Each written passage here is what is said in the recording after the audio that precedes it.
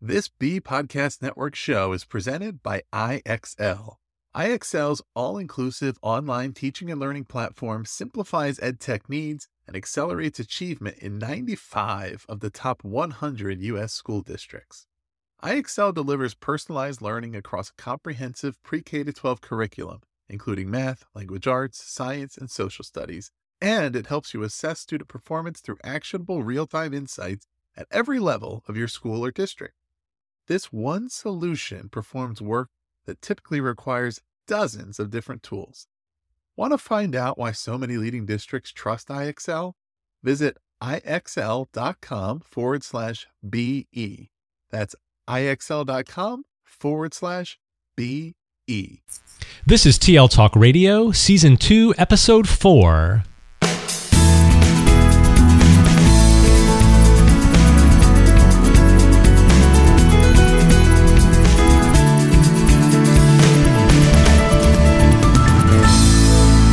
Welcome to TL Talk Radio, a regular podcast with Lynn Funey-Hetton and Randy Ziegenfuss, where our goal is to engage you in learning, motivate you to share your work, and inspire you to lead for the change we need in schools for the digital age. I'm Randy Ziegenfuss. And I'm Lynn Funey-Hetton. Hello and good evening, Randy. Hello, Lynn. Good to be here. Good to be here, too. I'm really excited because in this episode, we welcome Barbara Bray. Barbara, who's a co-founder of Personalize Learning, LLC, with Kathleen McClaskey, co-author of the book Make Learning Personal, and founder-owner of My eCoach. We're really excited to have Barbara as our first guest in our innovative podcast series. Barbara is a creative learning strategist who is passionate about writing, bringing creativity and passion back to learning, and empowering educators to transform teaching and learning. So right up the alley of what we're trying to do with our teachers and leaders. And Barbara focuses on coaching, communities of practice, design thinking, project-based learning, and designing learner-centered environments. And wow, that is quite a list and so in line with the things that we've been talking about. So I'd like to welcome Barbara. Thank you, and thanks for your time coming to our show today. Oh, you're welcome. This is an honor. It's so nice to have you spend some time with us talking about personalized learning. And we've both really enjoyed reading your book, and we look so forward to learning from you this evening. So first question. One of my favorite books is by author Warren Berger. It's called A More Beautiful Question. And we like to focus on questions around here. And in that book, he describes a beautiful question as one that is ambitious and actionable. So what is the beautiful question behind your book, Make Learning Personal? Well, the big question is, how do learners learn best? You know, it just kind of frames it, because right now we put so much focus on teaching, we forget learning. We forget to focus on the learner. So I could probably give you more questions, but I think we'll just stick with one question. How do learners learn best? How's that? That's wonderful. And so give us a sense, like, how do learners learn best? Why is that important for us to focus on? Why not keep focusing on this idea of teaching? Why do we want to focus on learners? Well, today's learners are different. And we have so many options available for them. When you think about, one is, we've been teaching the Googleable. Did I say that right? Googleable? Yes. And not teaching the soft skills that they're going to need for their future. And right now, with the focus on teaching to the test, standardized, teaching to the standards, pacing guides, and just so many things that focus on the teacher is the one who's accountable for the learning. And when you looking at test scores, it's unfortunate for the learners, because it's really, they don't really care. They care more about what happens is they become, in a compliant system, they become what we call learned helplessness. They've developed that, where they just want you to teach them, so sometimes they can just do school to get out of school. And we need to change that back so the learners feel like the learning's for them. It's changing that compliancy to a feeling of agency, a feeling that they own the learning and they can drive it. And when we make that focus, we're really gonna change teaching and learning. Well, I hope so, because teachers are burning out. I live in California, and we're having a problem. We have a shortage of teachers here because, one, it's very expensive to live here, but two, they're just not valued as much as they should be.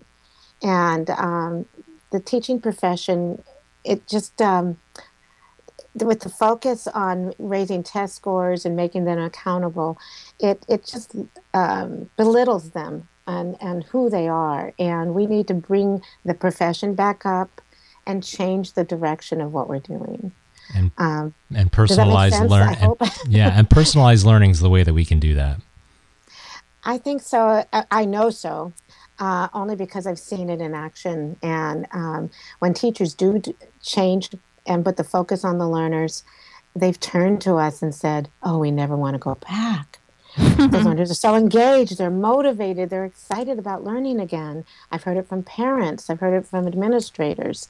So it's just taking a risk because it means changing the system. Yes, and that's difficult work and challenging work. You mentioned a few things there that are actually in some of our later questions that we'll have an opportunity to follow up on. The next question that we'd like to talk about is the idea of personalization, differentiation, and individualization. And in your book, you share a really powerful graphic which articulates the differences, and then you talk about each difference and explain what it looks like. Can you give us some very brief, basic tenets of personal learning and how it's different from differentiation and individualization, knowing that this concept is confusing and needs clarification? Well, first I'll give you a little history. Kind of where Kathleen and I started is that when in 2010, when the National EdTech Plan came out, it came out with these terms as they were related to instruction. And it really meant that the teacher was still under personalization. It was still their responsibility. And so we just looked at each other and said, we got to do something. That's not what personalized learning is. So that's how our chart came to be. So personalization means that the learner's driving the learning. They're connecting the learning with interests, their talents, their passions, and their aspirations. And it's different than with differentiation. The teacher is looking at a group of learners and they're differentiating based on the different learners in their classroom, but it's still their responsibility. They're still accountable. With individualization, it's like the IEPs, where the teacher or a paraprofessional will work with an individual student and accommodate the learning needs for them based on whatever interventions they need, and they accommodate them. But it's still teacher driven. So I don't know if I'm making it clear enough, but what we see is there was a push calling it differentiation, saying that's personalized learning, and teachers were like working harder than ever.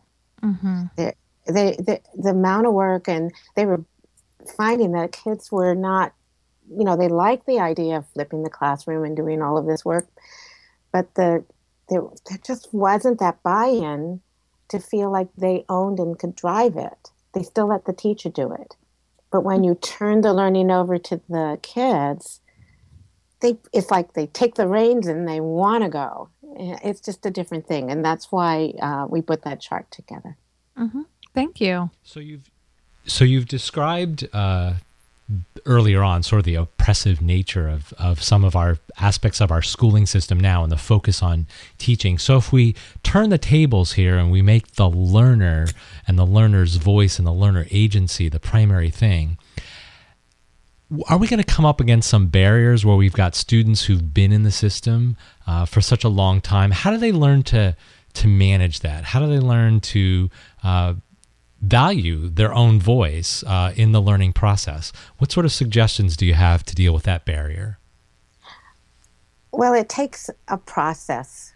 And in fact, we're just starting to build this. We're building a crosswalk with voice, choice, and actually we have a continuum building agency.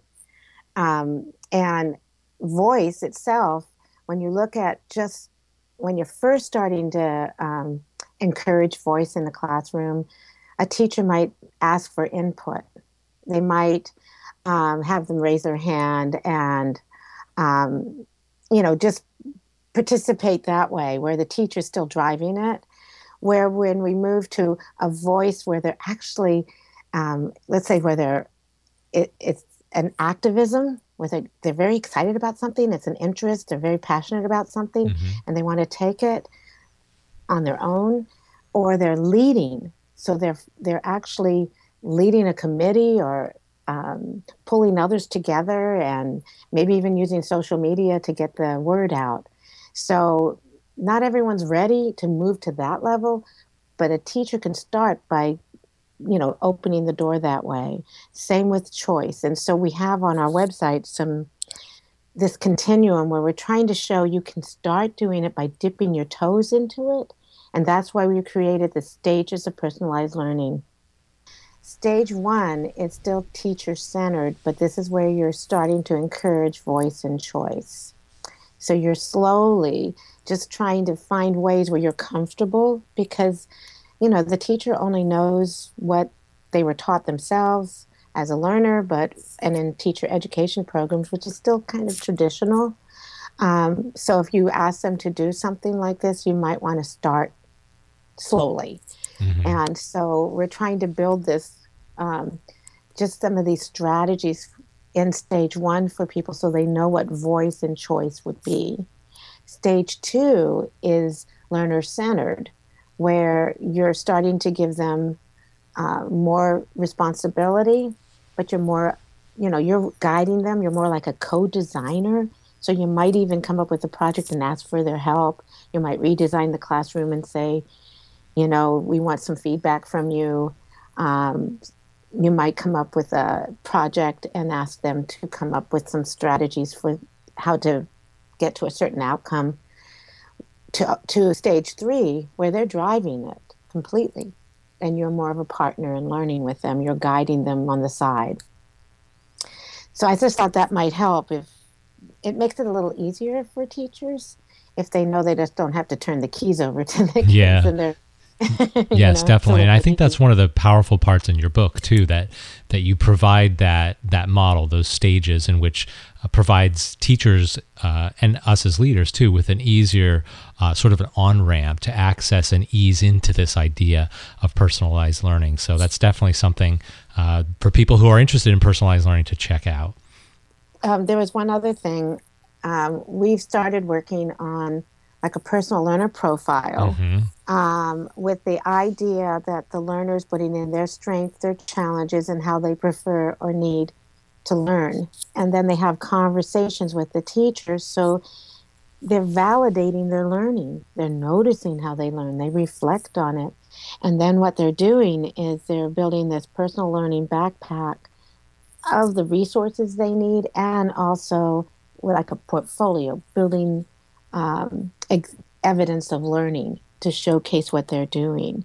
So we're trying to look at all different types of tools and other resources that are out there to share, because it's I think when you're transforming a whole system, teaching and learning, you can't do it alone. Everyone has to work together and pool their resources and come up with ideas. And it's a hugely complex task. And I think looking at this umbrella of personalized learning is something that's really helping us here at least figure out the ways in which we might want to redesign this process of teaching and learning. We were really interested in the personal learning profile. We were actually talking about that this afternoon and looking at all of the pieces that you've connected, the learning styles and multiple intelligences and the psychology and theory behind learner and learner practices. And the very, I don't want to use the word easy, but teachers can use this personal learner profile that you've created, this template that you've created to help students understand better what they need and how they learn. And I thought that was a really powerful piece of your book. Oh, thank you. One of the things that Kathleen and I do is we use universal design for learning as our lens, as our framework. We don't use learning styles or multiple intelligences now. We found that it just doesn't seem to the research doesn't support it anymore. So we're looking at neurosciences and how we learn. We work with someone in the UK, Chris Watkins, who is was a reader with the University of London, who has done a lot on metacognition to help us understand how we learn. So we're pulling all these pieces together to try to figure out what would be the best in designing this profile. And then the teacher could take that information from the profile of each one and take 4 diverse learners and create a class learning snapshot. So what they look at is, what are the strengths and challenges of these 4 learners? How do they prefer, to or need to learn? And they can design, just kind of design this class learning snapshot that says, wow, I'm looking at I can see who has problems with organization. It looks like a lot of people in my class have that problem, and can design some instructional strategies or even learning strategies for the learners so they can take more responsibility. It's just an easy way to do it with instead of thinking they have to do something for all learners. Right. Yeah. Mm-hmm. Yeah, that's really interesting. And I think I was reading your blog post on passion-based learning, and one of your ideas about those entry points of choice and understanding your learners and learning more about them and how they learn, and it all connects, and those resources will help our teachers. So thank you. Oh, you're welcome. So one of the things that we hear about personalized learning, and a challenge in personalized learning, is the idea of covering standards. And have you experienced this barrier with others and through your context? And how would you navigate that? How could you help us navigate that challenge? Oh, we hear a lot from teachers who say, oh, wow, we have to cover all the standards, but we also have these pacing guides. We have to teach to the test. We have all these things. And so what we're looking at is working really from the leadership point of view is, how can we provide a flexible learning environment where teachers have more autonomy and can do some creativity, like in designing projects where it's thematic and can pull in the standards. I was working with a group down in Riverside where they decided to put the standards on the wall that they were going to cover in a 6-week period.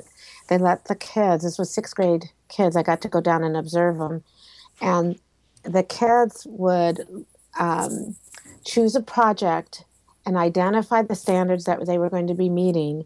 They had to be able to articulate the standards and then demonstrate with evidence either the process or the product, how they did it. And so the principal asked me to come in and just talk to the kids. Don't talk to the teacher. See if they can articulate it. And one of the kids was just, that they told me that was in trouble a few months before, was very excited about this process. So when I showed up, I asked him how he's doing and which standards he's working on. And he goes, oh, I'm working on 6.2 figurative language. And I go, what does that mean?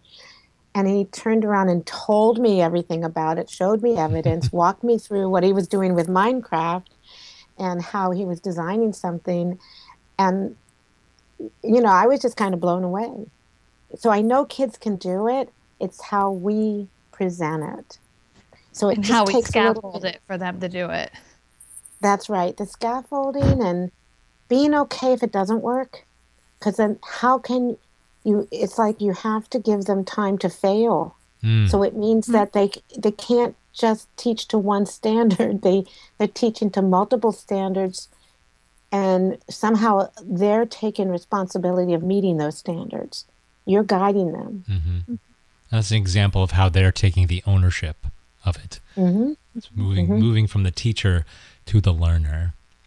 So you have a pretty strong technology background, and you've joined us just off of a Twitter chat.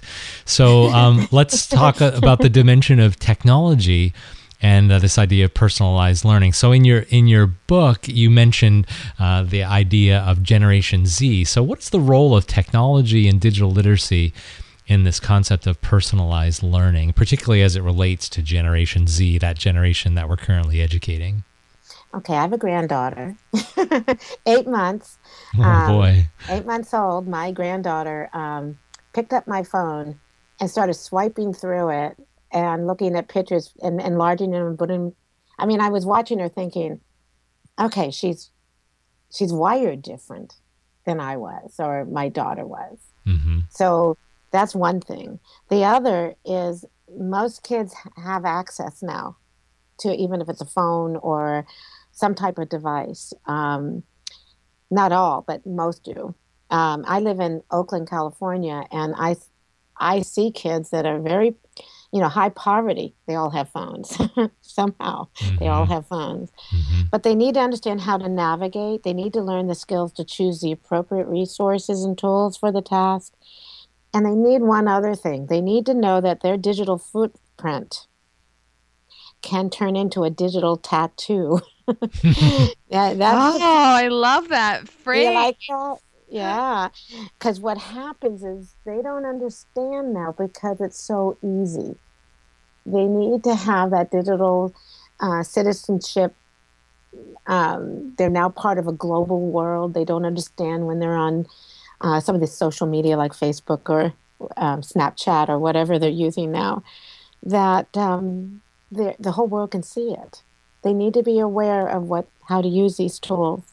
So I think we need to figure out how we can get that across to them, and how do we do that?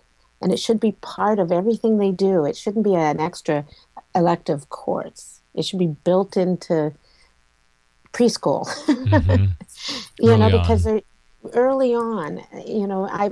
My granddaughter at 4 had an iPad. It was controlled and everything, but I still realize she doesn't understand some things. And we need them to have the tech skills that are going to be required for most jobs now.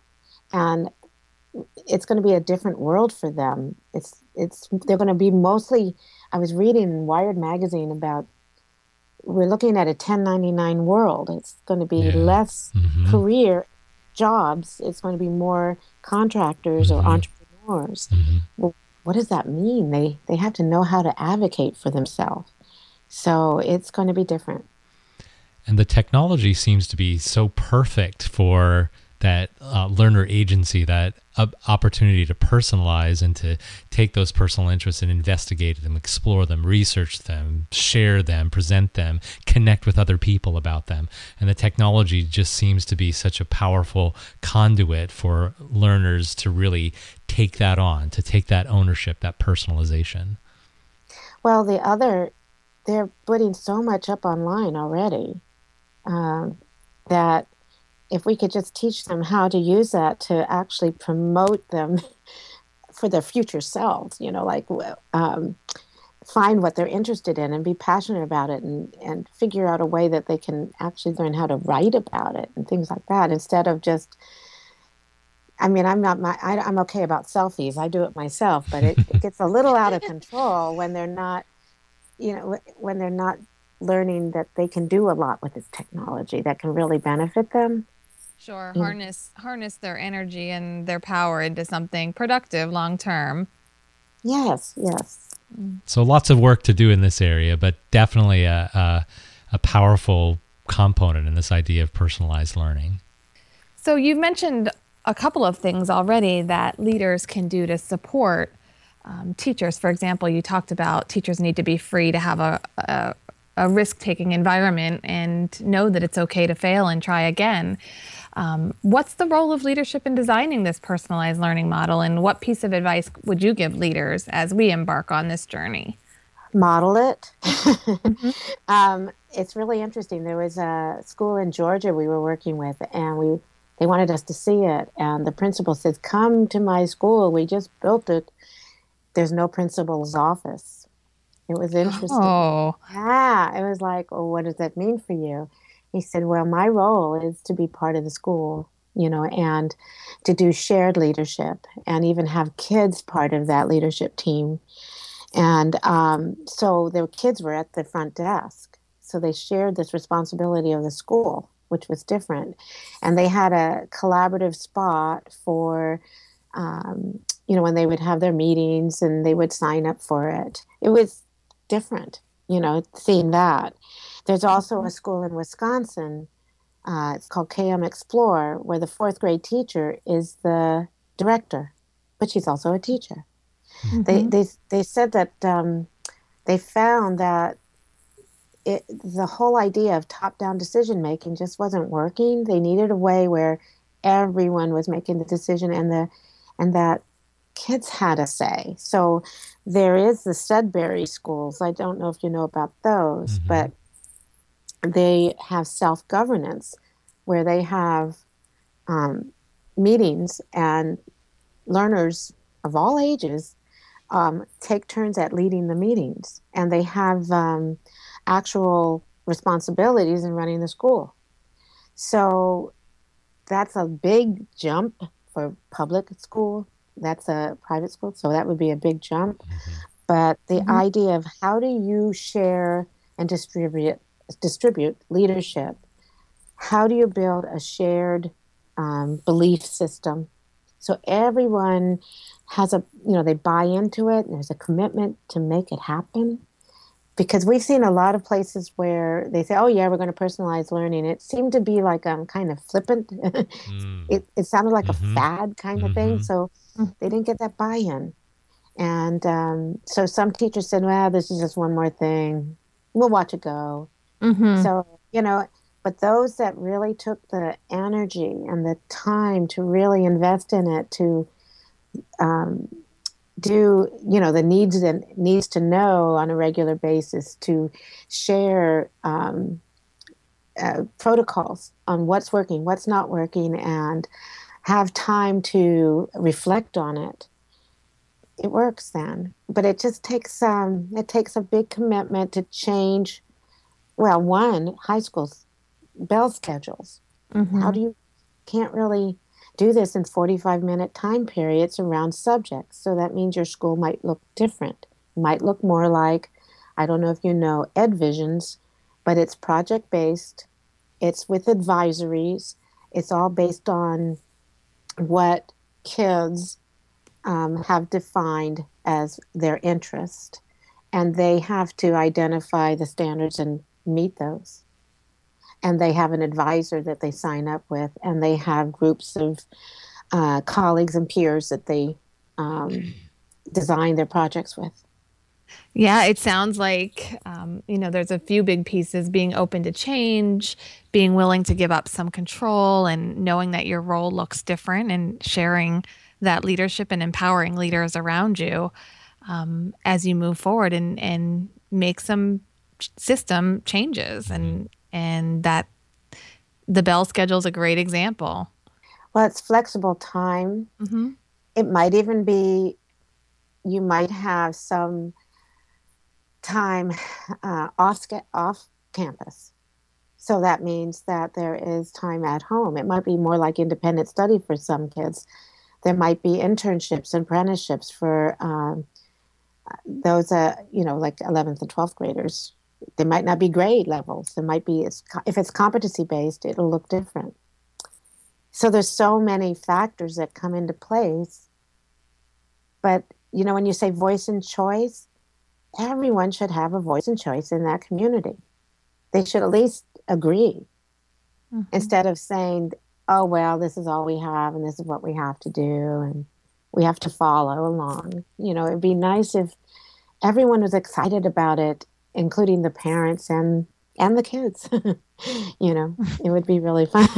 Yeah, it's also it's like building a culture and making it system wide. And we know that changing systems is a hugely complex task, and leadership, I think, is a big part of that. And especially as we're trying to implement things like personalized learning and other kinds of programs that might use technology. And speaking from our experience, leadership is key in that if you want to change the system. Otherwise, you end up having pockets of these things that happen in classrooms, and all that's good. But if you want to make these ideas more systemic, the leadership is the key piece. And you've given us some really good things to think about in terms of our leadership and what we'll need to do to move forward in this area. Leadership is really good when you don't know they're leading. You know, like it's almost like it's transparent. It's they've somehow you're molding, you know, you're guiding, and they're making choices, and everybody's following along, and it's probably was your idea in the first place, right? But somehow the way you're doing it is in a different. It doesn't seem like it's coming from you. Yeah, that's the big challenge of leadership. Yeah, that's the hardest part. How do you do it? Because you know what you want, but you don't know how to do it without getting more people on board. But how do you do it? So there are some strategies. It's just a challenge, but it's also very exciting. Mm-hmm. So we started out the interview by asking you about the beautiful question behind the book. So let's sort of wrap this up as we come to near the end. What beautiful questions are you currently thinking about, whether they're related to personalized learning or something else?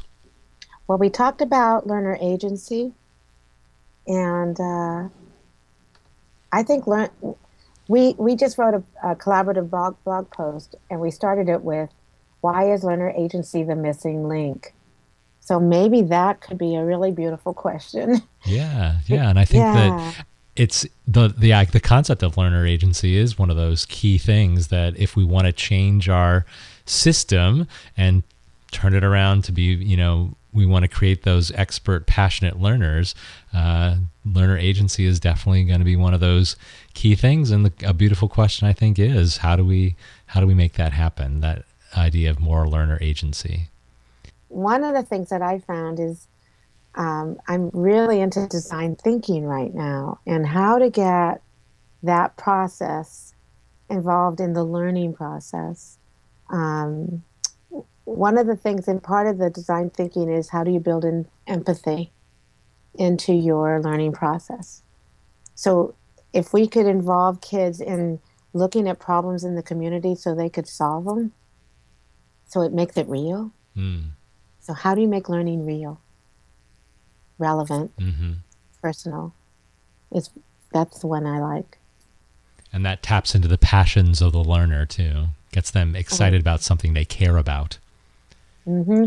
Well, I wrote a quote long ago, and you might have saw it on my website, barbarabray.net, that one, was, and if I can remember it, because I've changed it a few times, but it was to go for your strengths and your interest, to find your passion, and then you'll discover your purpose. So I get excited about passion-based learning because we lost it.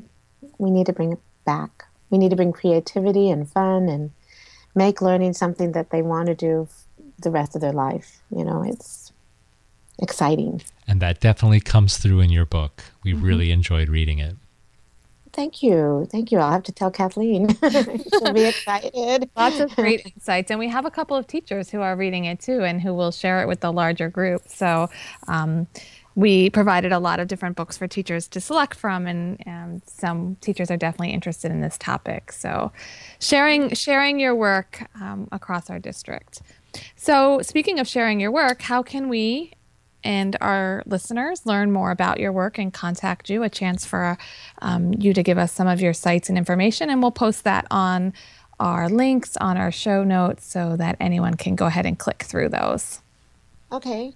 Well, the one is Personalized Learning is our website. It's www.personalizedlearning.com. There's no D. It's Personalized Learning.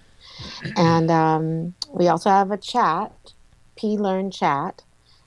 It's a Twitter chat that we have every other Monday night at 7 p.m. Eastern Standard Time. And that's there. On our website, we have our book, And we have a course that we teach called the 5 Ws of Personalized Learning. And my own site, I have barbarabray.net. I mean, I have so many. Should I just give them to you and then you can put Absolutely. them on? Absolutely. We're happy to put them on. Some of the other things is that I have my own Twitter account, which is bbray27. I love it if I can follow people and learn so much. I learn a lot online. Still learning. It's like you said, am I into technology? Someone just put me on Voxer. And I've been using it too. There's just so much I can't keep up. It's really fun. But one other thing, Kathleen and I are in the process of writing a new book on the how to personalize learning. It's a getting started to personalize learning. And so we're almost done with our first draft. So that will be coming out next fall. Very exciting. Very exciting. Yes. We'll definitely check it out. And thank you so much, Barbara, for joining us tonight. And we'll continue to read more about your work and on your site, Rethinking Learning, and hope to join you in a Twitter chat soon. Barbara hosts, as she mentioned, hashtag PLearnChat every other Monday at 7 p.m. And the next one on Learner Agency, which she shared tonight a bit, is December 14th of this year, and many more to follow after that. Oh, that's good. Thank you for sharing that. Sure. Our pleasure. And thank you so much, Barbara, for giving your time to us this evening. We've really enjoyed our conversation and learned much from you, and hope that our listeners do as well. Oh, thank you. It was an honor to be here. Thank you so much. Thank you. Each episode, we leave you with a question or two to think about with the idea of provoking some conversation. So this week's questions: how are you moving towards personalized learning in your classroom or school? What successes and challenges have you been facing? Visit our blog, tltalkradio.org, and leave a comment. You can also explore additional resources that were mentioned during this podcast interview with Barbara Bray. Please follow us on iTunes and consider leaving a review. We'll see everybody in the next episode for a conversation with another innovative thought leader. Have a great night, Randy. Bye.